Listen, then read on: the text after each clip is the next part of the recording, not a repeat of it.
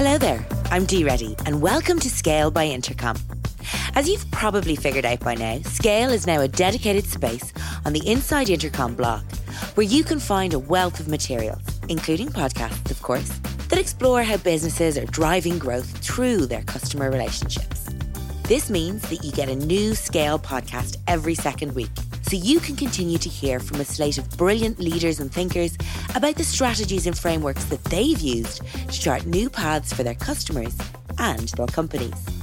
Today's release is one of those, and we're delighted to welcome Atlassian's Kirsten Habak to the show to share how her experience as former VP of Sales at Trello and now Global Head of EDR Sales at Atlassian has proved invaluable in bridging the gap from freemium to enterprise sales. She's a great guest with tons of actionable insights to share. So let's head over to studio and hear from Kirsten.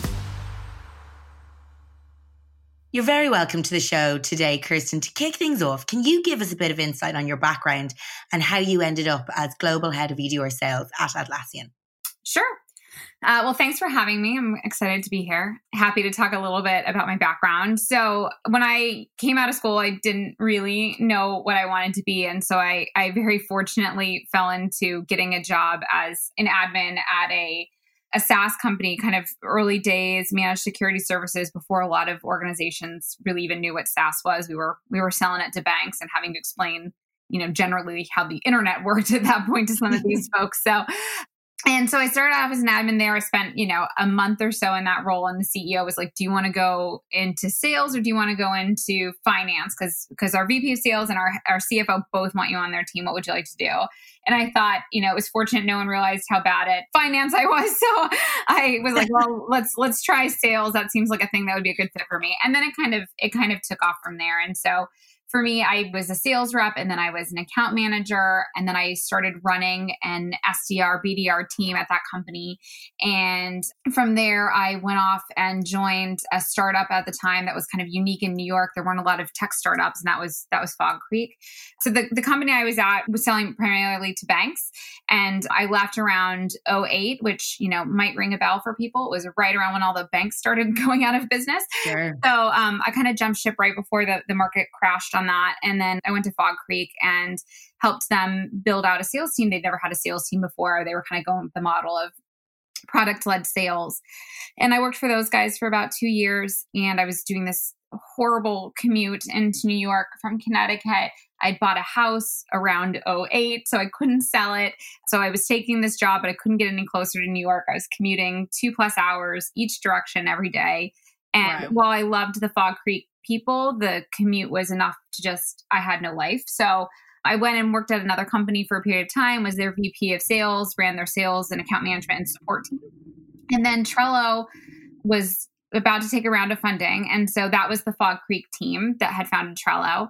And they were going to spin Trello off and take a round of funding. And they said, do you want to come and build our sales team out for us? And I said, I love you guys, but I can't do that commute again. I've done it. And they said, no, we're going to build a remote company, which was just amazing at the time. And I just hadn't been hearing that. And so I jumped at the chance and did that for about 2 years, built a remote sales team for the most part, along with the remote organization that Trello was primarily.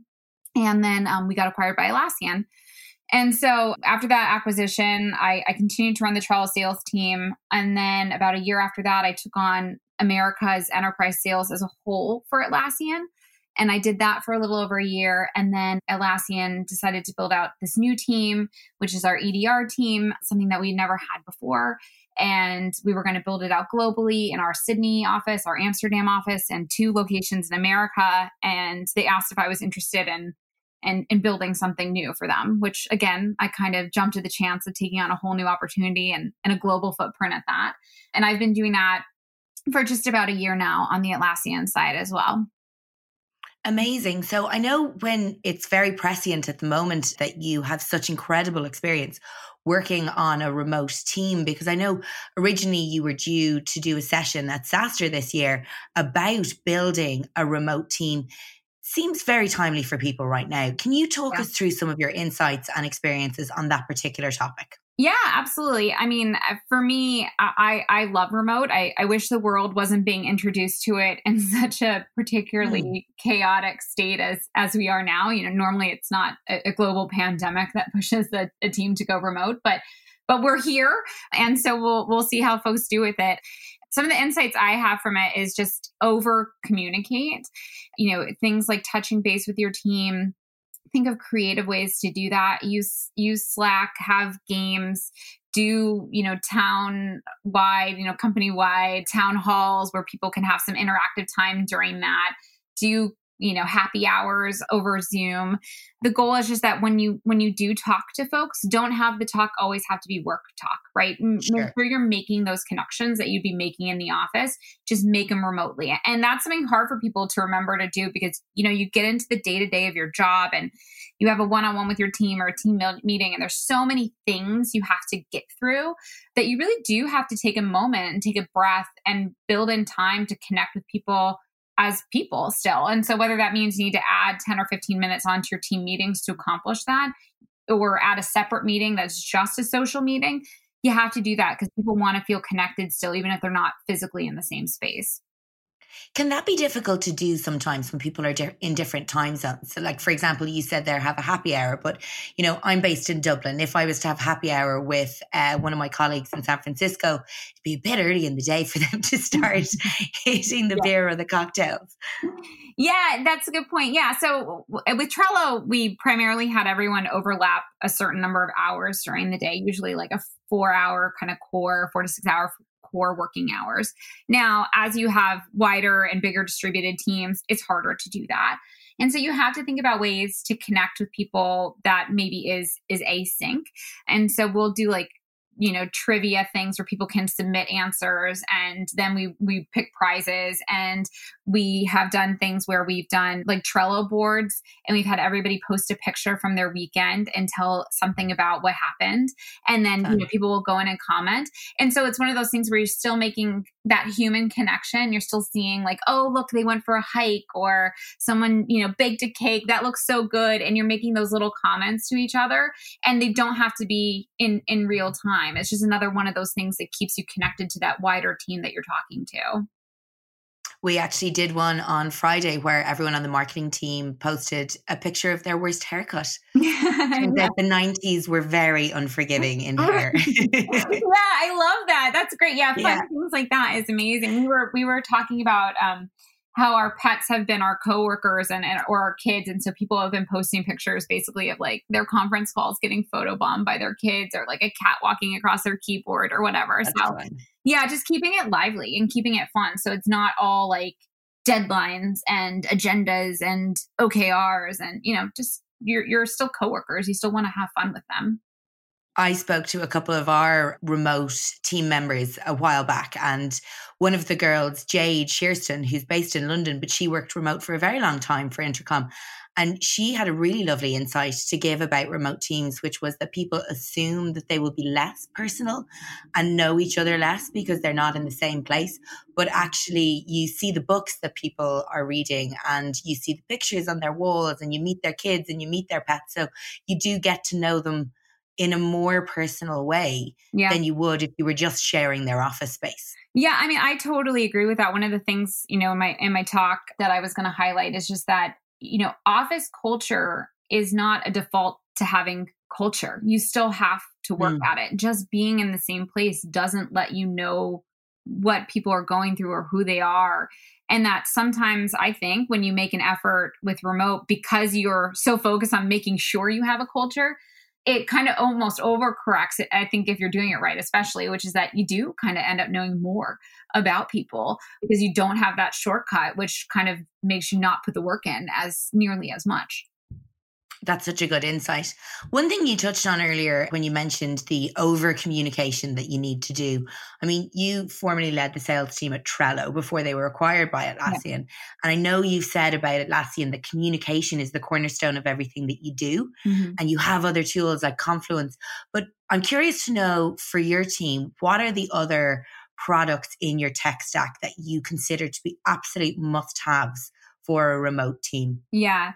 I mean, Confluence for us at least is huge. It really is the lifeblood of everything that's going on the team.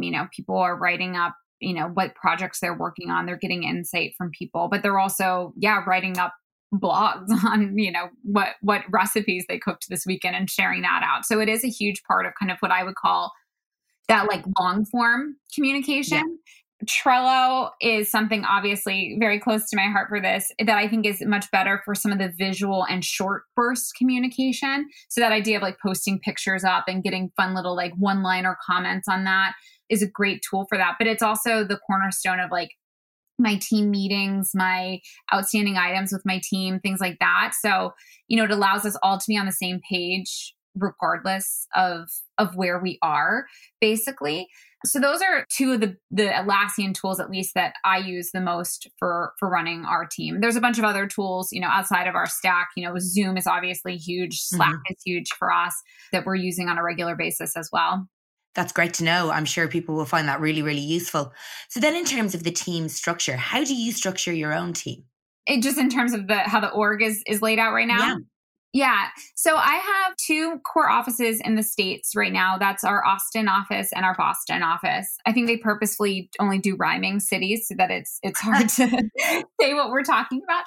And then we have Amsterdam, which is our EMEA location, and Sydney. And so right now I have someone who runs kind of my Americas team, and he has frontline managers across Austin and Boston that are reporting up to him. And then I have two managers in the EMEA office that are reporting.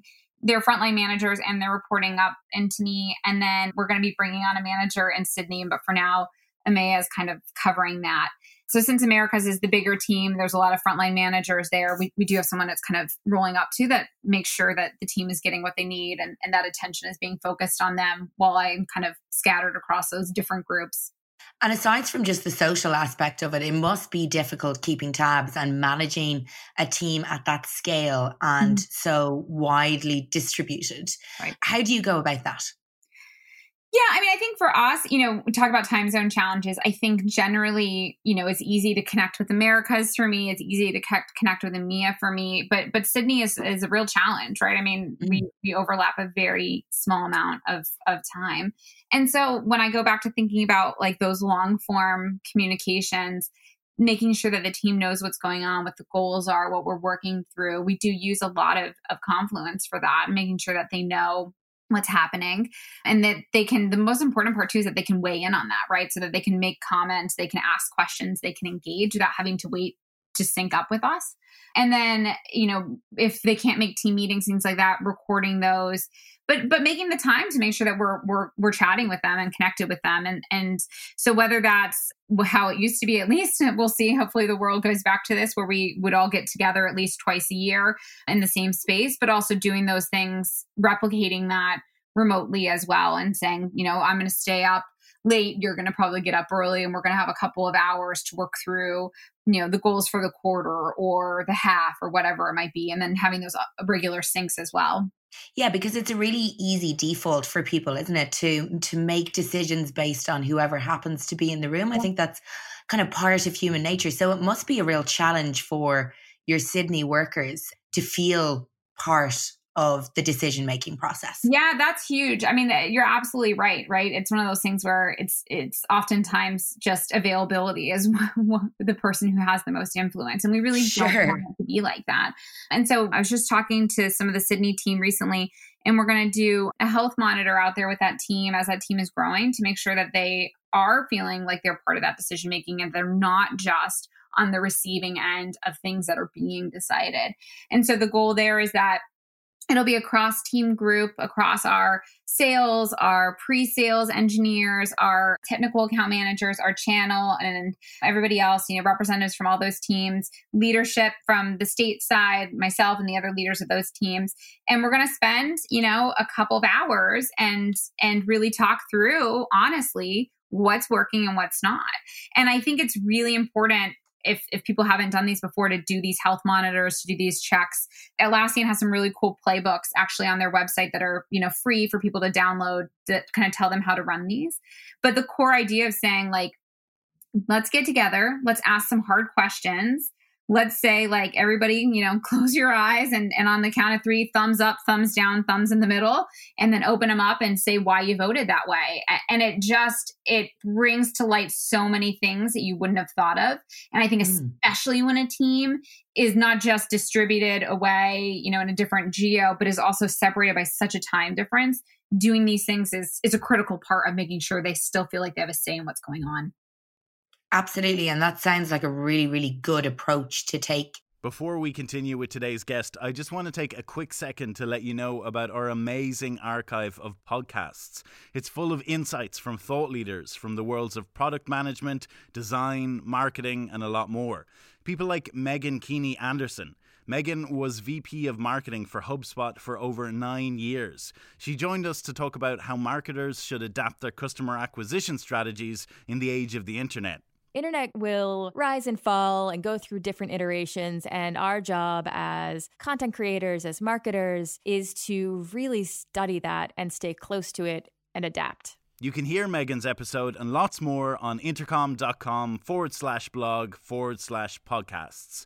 Okay, let's get back to today's interview. So let's chat a little bit about how you sell, because you have had a phenomenal sales career, to put it mildly. I know Trello is well known for having very much embraced the freemium model, and you've advocated for this. Are you still a big believer in the power of freemium? Yes. I mean, I love freemium. I think the key is if your product can support freemium. And so I've done a couple of talks with different folks around this idea. And, the reality is that like not every business is good for freemium. And you have to really think about what you're selling, what your product reaches, how you can support that before you go forth and do that. And I could probably talk for, an hour plus about how you think about freemium. But the idea of saying, let's give people something that is useful for them. Let's let them use that at least at a base level to really understand if it's going to fit their work and their life. And then let that product guide that sales process. I'm a huge believer in that. And I think that's where a lot of the future of sales and tech in general is going to go to some extent, which is to really let the product guide that. People, they want to talk to sales if it's helpful. They want to talk to a partner in that conversation and have felt like they had the agency on their own to make those decisions to some extent. And a salesperson should be the person helping them make sure that they understand the right deployment and those kind of things. But they don't want to be hard sold. Nobody wants to be hard sold. And so I think freemium, I think product led, these are things that let people have that agency. And then the culture of the company that they're dealing with to support that creates better bonds. They feel more positive about working with folks that work like that. Well, I guess as well, it's indicative of a sales team that really, really, truly believe in their product if they are willing to allow the product to do a certain amount of the job of selling. Yeah, absolutely. Absolutely. And I think it gets into, I think it gets into a healthier sales model too. I think there's a lot less of kind of talking poorly about a competitor or, things like that, because this really does tend to be something where people have had a pain and they have found a solution to that pain, which is what your software or tool or whatever it is does. And that you are just helping them understand the right way to implement it in their organization. And I think people want to buy like that. I think you're seeing that with things like Tesla and stuff too, right? People don't want to go to a dealership. They want to be able to make those decisions on their own and then have somebody help them execute what they've decided. That's such a good point, actually. I'd never thought of that type of selling going beyond the SaaS world. Right. It's interesting, though, because I guess enterprise selling is so different. It's a different world to that model. There's probably a lot more steps to just selling to an enterprise client. Yeah. Can you chat with me a little bit about your typical sales cycle now within Atlassian? Yeah, I mean, I think Atlassian is sort of unique. So if anyone is a follower of Atlassian, they're probably familiar with the fact that Atlassian talks about how they don't have a traditional sales team. And so what that means is that we don't work to land any new customers. We let, our marketing and our product drive that decision. So there's never a point where as a sales team, we're going after folks that don't already know Atlassian and love Atlassian. We're really working to kind of expand and help them grow with the products as they grow. So that's the unique model that we have, which is, we're not spending time and energy trying to convince you to use us. And that's worked really well for us and really well as a product-led organization. So our sales cycles are a little bit different because of that. We're working with people that already have that footprint. But, at the same time, enterprise sales is still enterprise sales, right? There's someone who wants to look at a contract. There's somebody who wants security reviewed. There's somebody who wants all those things. They want to talk to procurement. And so Atlassian has done a really great job of generally saying we don't negotiate on prices, which is good for you because it's going to be a low price. And that, if you had worked any harder to fight it, it doesn't matter. You got the same price everybody got. And there's a fairness to that. I think that customers really appreciate. And we try to make sure there's amazing tools and resources available to answer those security questions and things like that. So our enterprise sales cycle is shorter than other companies that I've been at before.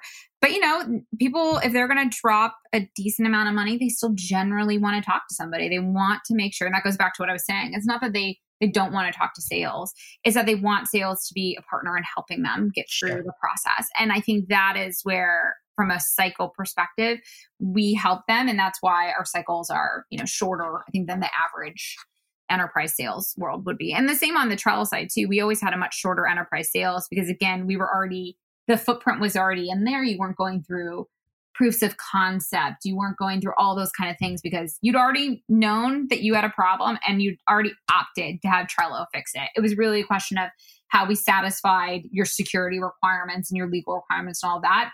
And when you're just talking about that part of the funnel, it's much faster. Yeah, because presumably with enterprise clients, the person who is using the product isn't necessarily the person who's buying the product. Right. That's right. Yeah, exactly. I mean, you're still dealing with something where, just to go back to the Trello side, you might have had 1,000+ people using it, but those 1,000+ people might be in, 10, 20 different departments. And so you still do have to aggregate that up and figure out, well, is it going to be the head of IT that's going to be buying this? Is it going to be the head of marketing or some other group? Is there a collaboration tools team that's handling these kind of things? So you still have to find your personas, you still have to find your decision maker. You still have to make sure they have authority and budget. Those core components of BANT, still exist. It's just the process to get through it is a little bit different. And do you find something like sales ops is more important than in a process like that? Yeah, I mean, I'm a huge, if anyone's ever heard me talk on any other podcast or anything, I'm a huge sales ops advocate. And I think that understanding the data and understanding the customers that you're going after can make just a monumental difference in how your sales team functions. And those two teams have to be really close together. And, it's one of my regrets that I didn't invest more in sales ops at Trello when I was building it out than I did. That's the thing I would go back and redo because we had so much data about our customers. And I think that I kind of felt like I could aggregate it and figure out what to do with it. And I did an okay job doing that. But in reality, if somebody had been focused on making sure they understood our motion and our customers and how long those sales cycles should be and what all those metrics were, and they weren't splitting the job of doing something else, which in my case was also running the team, I think we would have been a much more efficient engine. And that's where we were going if the acquisition hadn't happened. And so I think if you're talking about product led, if you're talking about freemium, where you have a lot of data about your customers, sales ops is huge. But even outside of that, just understanding the mechanics of how your team works is something that sales ops can really influence and help with. It's funny, another team that you touched on earlier when we were talking was the marketing team. Mm-hmm. Do you find that you need a closeness between the sales team and the marketing team with what you do? Yeah, I mean, absolutely. I think it's always kind of funny because I think there's like a natural tension between sales and marketing. They're vying for the same. A healthy tension. It is. Yeah, right. Yeah. They're vying for the same customer, the same eyeballs. They want conversions. They're really going after the same thing. And so you would think those two would be best buds, but it often doesn't end up like that. I will say I have been fortunate in my career to have always been very lucky to work with marketing folks where that relationship was really, really close. But yeah, I think that where you get into danger with sales and marketing is when you start trying to take credit for whatever's happening, right? If marketing is like, well, I'm driving all this, and sales is saying, well, I'm doing all of this, that's where you get into that tension that no longer is healthy, right? And so as you scale, thinking about that those two things are symbiotic. They have to be together, right? A team with no sales and only marketing, or a team with all sales and no marketing, those are very unhealthy organizations, right? And no one can really do that. So the more you can think about those two as partners and have shared goals and shared metrics, and if one succeeds, the other succeeds, that's how, in my opinion, that's how you scale. And I think you're seeing more and more where companies are hiring CROs or, some role where sales and marketing are rolling up together instead of a CMO directly to a CEO and a VP of sales directly to a CEO. The concept of that role and the prevalence of that role has been created, I think, is the right step to start to say that these two groups are one and the same, and they need to be together. The company is going to get to any kind of decent size. It's funny because how I was originally going to phrase that question to you was, do you think if a company is scaling well, that relationship between sales and marketing naturally deepens as they go along? And I feel like that's more or less what you've just said. Yeah, I think it should deepen. I think if they're scaling well. So yeah, if they're scaling well. Yeah. And I think if the culture tone is the right one, right? And so I think that's, again, where you kind of can get into danger where, like, if you're a marketing-led organization or a sales-led organization, what tends to happen is one of those people ends up feeling like the neglected component of that. And so the nice thing, again, with a freemium and kind of product-led organization is that I think at a healthy level, you're a little bit the part that's supporting the product instead of all those other pieces supporting marketing or supporting sales. And so I think that helps that state deepen. But I would say, yes, if we were doing a health check, the healthy thumbs up would be that those two were scaling and deepening together as the company scaled. And in terms of other teams, then, do you find it's necessary to maintain, a healthy feedback loop with your product teams when you're dealing with enterprise clients? Yeah, I think that, product and sales, product and marketing, they should be able to guide each other because, sales is talking to the customers at this one-on-one level. Marketing is talking to customers at a wider level, from an engagement perspective. And product is not always very close to the customer. They have a product vision that they're executing on, and they need to know if the market is taking that and if customers are happy with it. And so having those three groups working really closely together is important. And I think the other important part of that is that, sales and marketing shouldn't drive a product roadmap. And product shouldn't drive a roadmap that isn't influenced by sales and marketing. There has to be a healthy balance there. And we always strove with that because it gets really easy as a salesperson to say, well, if you only added XYZ feature, I could bring you $1 million contract or whatever it would be. And that might not be at all what the marketing team has as a vision for the product, or it might take so much that it would knock off all the other things that they were working on from an engineering resource standpoint. So finding that balance where sales can give those contributions of what do customers want, how much will they spend for it, how would that influence us? Marketing saying, this is the kind of stuff people are engaging with, this is what we're seeing. And then product saying, here's our roadmap, here's where those things could or couldn't fit in. Let's talk through that. That's a very healthy feedback cycle between those three groups. Really healthy. It's like a tripod. Yeah, because I think a lot of product teams, sometimes if that feedback loop isn't balanced correctly, they worry about product bloat or taking the product in the wrong direction just for one big client. Right. Yeah, that's exactly right. And I think, whenever I talk to product folks, I think that's one of the things they'll ask me the most from startup days, which is, how do you work a healthy relationship with sales? I think there is this concern of like, if I get a salesperson out there, they're going to sell something that I don't have. And then we're going to be the ones on the hook to execute that for them. And so we kind of had these guiding principles. And one of the guiding principles for us at Trello, at least, was that our sales team would never sell or represent something that we didn't already have. And it was a really important principle. And it was a really important agreement between us, because it said to my engineering and my product team, I have your back. Like, I am never going to put you in an uncomfortable position. But in return, we're going to have conversations about what people are asking for. And we'll make agreements as a team.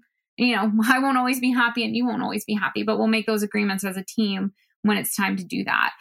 And that has been, I think that was one of the most important kind of things that I sat down, and our VP of product and myself had that conversation early on. And, we always had a very healthy relationship from that point out. Sounds like a really healthy way to establish boundaries. Yeah, it's important, right? It's important for people to know, especially when what normally happens, especially at startups, right, is that usually there's a product team already in place and you're hiring in a sales or a marketing person. Sure. And I bet you, 90% of those product and engineering people are scared of those two people coming on more than anything else, because they're waiting for those two people to say something to a customer that they shouldn't say. And so that relationship and establishing those rules is really important. I think that's a tension you see outside of SaaS as well. I mean, I used to work in a radio station, and the creatives, the content creators, would always naturally be nervous of the salespeople or of something that doesn't normally happen being sold. It's a natural thing. It's the way of the world. It is, yeah. And I always say, you shouldn't be scared of sales, right? Because if someone's doing that, they're bad at sales. Yeah. So it's like, you should be scared of bad sales. Yeah. You should always under promise and over deliver, I guess. Exactly. And if you're selling something that doesn't exist, that's quite the opposite. Exactly. They're all great insights though, Kirsten. But before we finish up, where can people keep up with your work? So I have a Twitter account, so people can find me there. I made a joke to my husband recently that I said, I have a New Year's resolution to be more active on Twitter. And he's like, I think you're the only human that has ever said that. So, but I'm there. And then obviously I'm on LinkedIn as well. People can find me there. That's great. Well, thank you so much. It's been an absolute pleasure chatting to you today. Thanks for having me. We hope you enjoyed my conversation with Kirsten Habak from Atlassian. If you did, we'd love you to give us a review. It helps like-minded people like you find their way to our content. We'll be back next week with another great episode of Inside Intercom featuring Des Traynor in conversation with Bob Westa. We hope you'll join us.